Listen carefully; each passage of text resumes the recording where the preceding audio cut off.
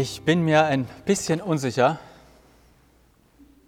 ob ich mein Mikro angemacht habe. Jetzt weiß ich, ich habe mein Mikro angemacht.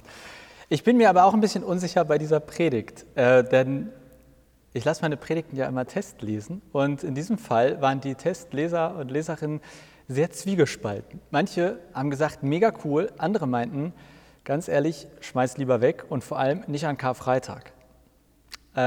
Ich habe es nicht geschafft mit Kill Your Darlings und habe die Predigt mitgebracht. Und mal sehen, was ihr davon haltet. Aber ich hoffe einfach, es gefällt mehr Menschen, als es nicht gefällt. Und vielleicht als kurze Erklärung, warum es diese Predigt jetzt gibt. Karfreitag, das ist ja so ein bisschen wie ein Gottesdienst, der im entferntesten Sinne etwas mit einer Trauerfeier zu tun hat. Und dass wir mir an Jesus Tod denken. Und zumindest wenn ich eine Trauerfeier gestalte, dann erzähle ich auf dieser Trauerfeier auch immer über das Leben des Verstorbenen oder der Verstorbenen. Und dann natürlich irgendwie nur so ein bisschen Stück für Stück versuche ich das ganze Leben einmal nachzuerzählen, die wichtigsten Punkte. Und das habe ich auch versucht, und zwar von Jesus, das Leben nachzuerzählen. Nur vielleicht etwas anders, als ich das auf einer Trauerfeier normalerweise machen würde. Ich habe nämlich versucht, möglichst viele echte Bildschlagzeilen in diese Predigt einzubauen. Entsprechend heißt diese Predigt, Bild dir deine Predigt, die Story von Jesus mit echten Schlagzeilen der Bild-Zeitung nacherzählt oder ein todernster Karfreitags-PredigtSlam. Schauen wir mal. Los geht's. Es begab sich aber zu der Zeit, da Gott beschloss, in Form von Jesus Mensch zu werden, dass es noch keine Bild-Zeitung gab. Und Gott sah, dass das gut war. Aber dank Evas und Adams Apfelmalheur, das Böse fand in der Welt Gehör. Zu allen Zeiten und Graden breiten. Daher lasst uns nun Hermines Zeitumkehrer nehmen, die Grenzen aller Zeiten dehnen und die Story von Jesus nacherzählen. Von Geburt bis über den Tod und dabei möglichst viele echte Bildschlagzeilen wählen. Alles ging los mit einem Eheskandal auf Parteikongress. Die Schlagzeile am Tag danach: Ilse, 34, will Clark, 54, heiraten. Gut, da hatte sich die Redaktion etwas vertan, denn es ging in der ganzen Sache nicht um Ilse und Clark, sondern Maria und Josef. Und Maria war vielleicht 14 und Josef vielleicht 24. Die beiden waren verlobt, bekannten im exklusiven Interview: Ja, wir lieben uns. Und am nächsten Tag stand in der Bild groß auf Seite 1, Nadel zieht sich aus. Gut, und etwas kleiner darunter wurde dann doch noch gefragt, wann ist Hochzeit? Josef ließ aber anschließend nur verlauten, Liebe über 18 ist Privatsache. Doch dank hochwertig investigativ arbeitenden Lokalreportern landete schon bald ein heimlich geschossenes Foto von Marias Schwangerschaftsbauch in der Zeitung, Schlagzeile: Das Geheimnis der weißen Frau. Josef erfuhr von diesem Geheimnis seiner Verlobten irritierenderweise auch erst aus der Zeitung. Er stellte sogleich klar, der Ball war nicht drin, und Maria ergänzte, Gott hat mitgeholfen. Das war natürlich ein gefundenes Fressen für die Klatsch- und Tratschpresse in Nazareth. In den nächsten Tagen hagelte es Mutmaßungen, Expertenmeinungen und Aussagen von völlig wahllos ausgewählten Arbeitern auf dem Feld, die auch ihr Palmöl dazu beitragen wollten. Da wurde Josef geraten, Männer, schont eure Frauen, nur um einen Tag später das ganze Volk darauf hinzuweisen, du sollst nicht Ehe brechen. Gut, die Redaktion ruderte dann wieder zurück und erkannte, Ehebruch ist nicht mehr strafbar. Doch dann hieß es: 9 Monate nach dem Fahrverbot, Babys, Babys, Babys. Wenn ihr euch fragt, was für ein Fahrverbot, keine Ahnung. Aber vermutlich hatte es etwas mit der Volkszählung des Herodes zu tun, bei der jeder in seine Heimatstadt gehen sollte, um sich zählen zu lassen. Überhaupt diese Volkszählung. Zu Recht titelte die Bild Bahnchaos und Autobahngebühr, nein, nein, nein. Manche bogen auf dem Weg in die Heimatstadt auch leider falsch ab, aber immerhin entstand so eine tolle Reportage unter dem Titel Deutscher ging zu Fuß zum Nordpol. Aber zurück zu Josef Maria und der anstehenden Geburt. Josef bekannte öffentlich, ich habe mir die Augen blutig geweint. Und trotzdem stand für ihn fest, Schluss mit dem heimlichen Seitensprung. Vielleicht lag es auch daran, dass die Bild kurz zuvor titelte, wer seine Braut verlässt, der zahlt.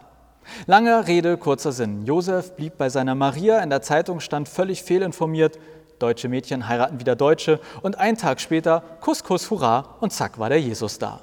Die Geburt verlief unkompliziert, bis auf ein paar Hirten und einem sonderbaren Himmelslicht passierte nicht viel Berichtenswertes. Okay, Moskau druckt falsche Dollarnoten und Fernsehen wird zum Ärgernis, denn frecher Plan, 3 D-Mark Rundfunkgebühren.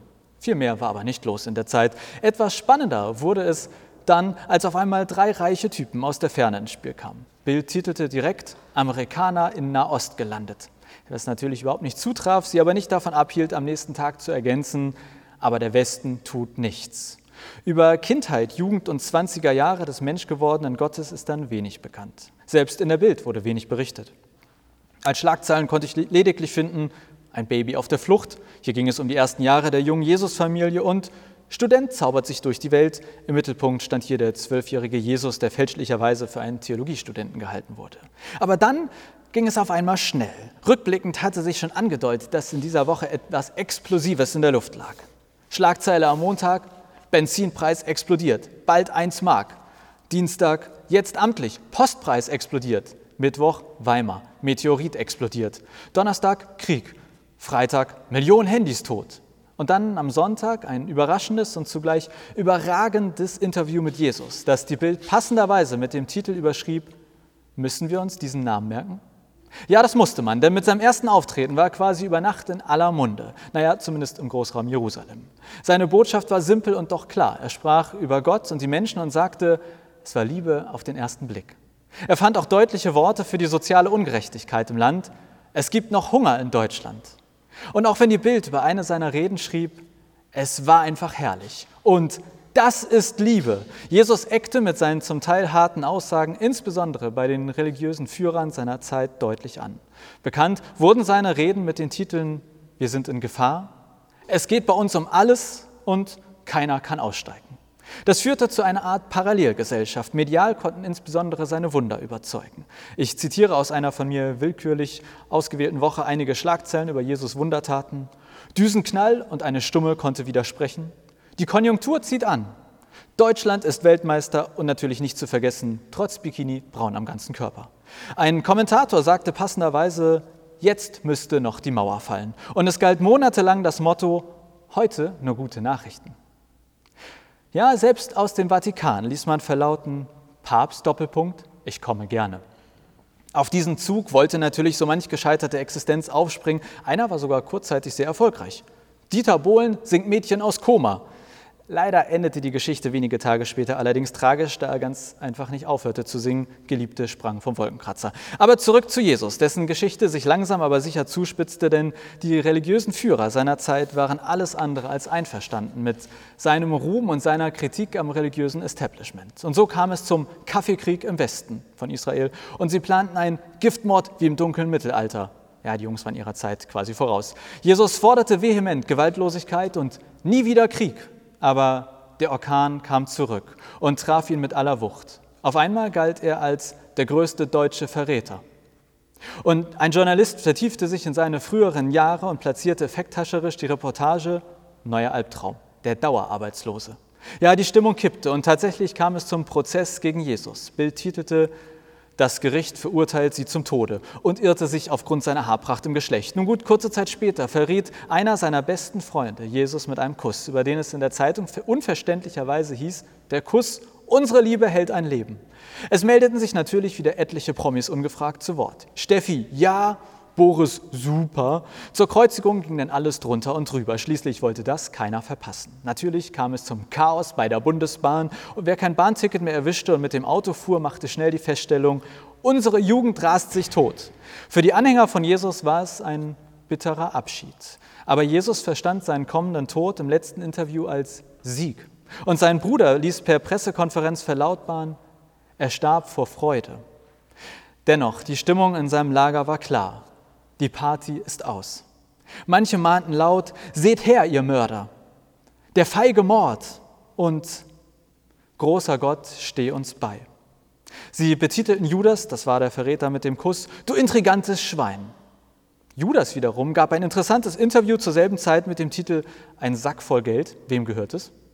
Die Bild platzierte am Tag nach Jesus Tod ein großes Foto von ihm auf der Titelseite und überschrieb es mit, der Mann hat doch nicht das letzte Wort. Was dann kam, kann als dunkelste Tage der Erdgeschichte beschrieben werden. Ich meine, immerhin hatte die Menschheit, ob nun wissend oder nicht, mal eben Gott selbst getötet. Es war so schlimm, dass die Bild quasi stündlich neue Schlagzeilen herausbrachte. Rettet uns, Sintflut immer schlimmer. Moslems wollen Claudia Schiffer töten, jetzt Krieg der Witwen. Zum Abschluss des Osterwochenendes fasste die Bild passenderweise zusammen Ostern. Riesiges Chaos, viele Tote, etwas Sonne. Zum Abschluss und auf der letzten Seite stand in riesigen Buchstaben der Bild, wie lange noch? Aber dann passierte es. Wie aus dem Nichts erschien Jesus seinen Anhängern und der Welt. Seine ersten Worte waren: Guten Morgen, liebe Leser. Definitiv meine Lieblingsbildschlagzeile. Er sprach anschließend über seinen Kampf mit dem Tod und fasste seine gesamte Botschaft in einem einzigen Wort zusammen: gerettet. Manche hatten am Anfang noch Probleme, Jesus richtig zu erkennen und liefen "Clean sie wieder da" singend durch die Straßen. Aber im Großen und Ganzen kann man sagen, es war einfach zum Weinen schön. Als höchste Auflage in der Geschichte der Bild-Zeitung sollte dann ein exklusives Interview mit Jesus eingehen. Titel: Bild sprach mit einem, der schon tot war. Ja, man kann sagen, im Prinzip gab es in dieser Zeit sowas wie eine Goldmedaille für einen Toten. Es war nicht alles ein reines Vergnügen, aber es war ein Gefühl wie, trotz allem, der Frühling ist da. Vor lauter Freude vernahm man aus der Autobranche, VW und Mercedes gehen zusammen, nur um einige Tage später festzustellen, dass es sich hier um 2 Kinder amerikanischer B-Promis handelte. Aber egal, Jesus begeisterte mit neuen Lehren wie: Die Pille ist keine Sünde, jetzt haben wir uns alle einen Wodka verdient und nur 2-mal Sport in der Woche reicht. Die Tempel waren voll der Gläubigen und sie sangen gemeinsam Ram, Bam, Ratatata. Schon eine Woche nach Jesu Auferstehung titelte die Bild über einen überkonfessionellen Gottesdienst: Schon 10.515 da und es werden täglich mehr. Auf der ganzen Welt breitete sich Liebe aus. Romy heiratet jetzt ihren Sekretär, Ponti liebt Starlet und Lorraine liebt Friseur. Ja, es gab einige gefälschte Trittbrett-Auferstehungsbotschaften wie Honecker lebt, liest Bild, oder Hitlers Witwe lebt, aber sie hatten keine Chance gegen die eine Auferstehung, die die Menschen wirklich in Person von Jesus Christus erleben und anfassen konnten. In dieser Zeit interessierte sich niemand für dämliche Schlagzeilen wie schwul ist Deutschland oder wo steckt der Penis von Napoleon. Denn wer mit Jesus unterwegs war, der konnte für einen kurzen Moment spüren: Unsere Erde ist ein Paradies. Zumindest kann sie es sein, mit diesem Jesus, durch diesen Jesus, wenn er sich für eine Stadt ankündigte. Denn titelte die Bild am Tag davor: Morgen endlich, ja, Deutschland, balla, balla. Und es gab eine zweite Version des Osterberichtes, neu überschrieben mit: Ostern, fröhliches Fest, mieses Wetter. Auch wenn es am Ende wieder hieß: Der Mensch verlässt die Erde. So ließ Jesus diese Erde doch mit einer großen Hoffnung zurück. Seine Anhänger waren erfüllt, begeistert und bereit, seine Botschaft in der Welt zu verbreiten. Sie sagten zu Jesus: Danke für diese geile Zeit. Und er sagte ihnen: Hört auf zu reden, macht was. Dann fuhr er auf in den Himmel. Aber statt eines Endes war es eigentlich erst der richtige Anfang dieser Story von Jesus. Denn diese Story von Jesus lebt weiter in mir, in dir, in jedem Menschen, der sich von diesem menschgewordenen Gott und seiner manchmal radikalen und zugleich in jeglicher Hinsicht lebensverändernden Botschaft anstecken lässt. Wobei es eigentlich in erster Linie gar nicht lebensverändernd, sondern todesverändernd war. Denn das ist für mich zumindest am Ende auch Karfreitag. Wir können zum Tod sagen: Wir haben fertig. Schluss damit jetzt, denn Jesus' Tod und Auferstehung war der fürchterliche Schlag ins Gesicht des Todes. Und ob nun Franz brüllt oder Gorbi stürzt, die Erde bricht, ob Seegurken unsere Verwandten gilt, selbst wenn Pfui Chemiebutter eintritt oder 6 deutsche Raucher in Alaska ausgesetzt werden. Dank Jesus Kampf mit dem Tod. Und genau das ist Karfreitag, gilt seine Botschaft in einem Wort. Auch mir und dir, sie heißt: gerettet. Denn ich bin davon überzeugt, dieser Mann hatte zum Glück am Ende doch das letzte Wort. Amen.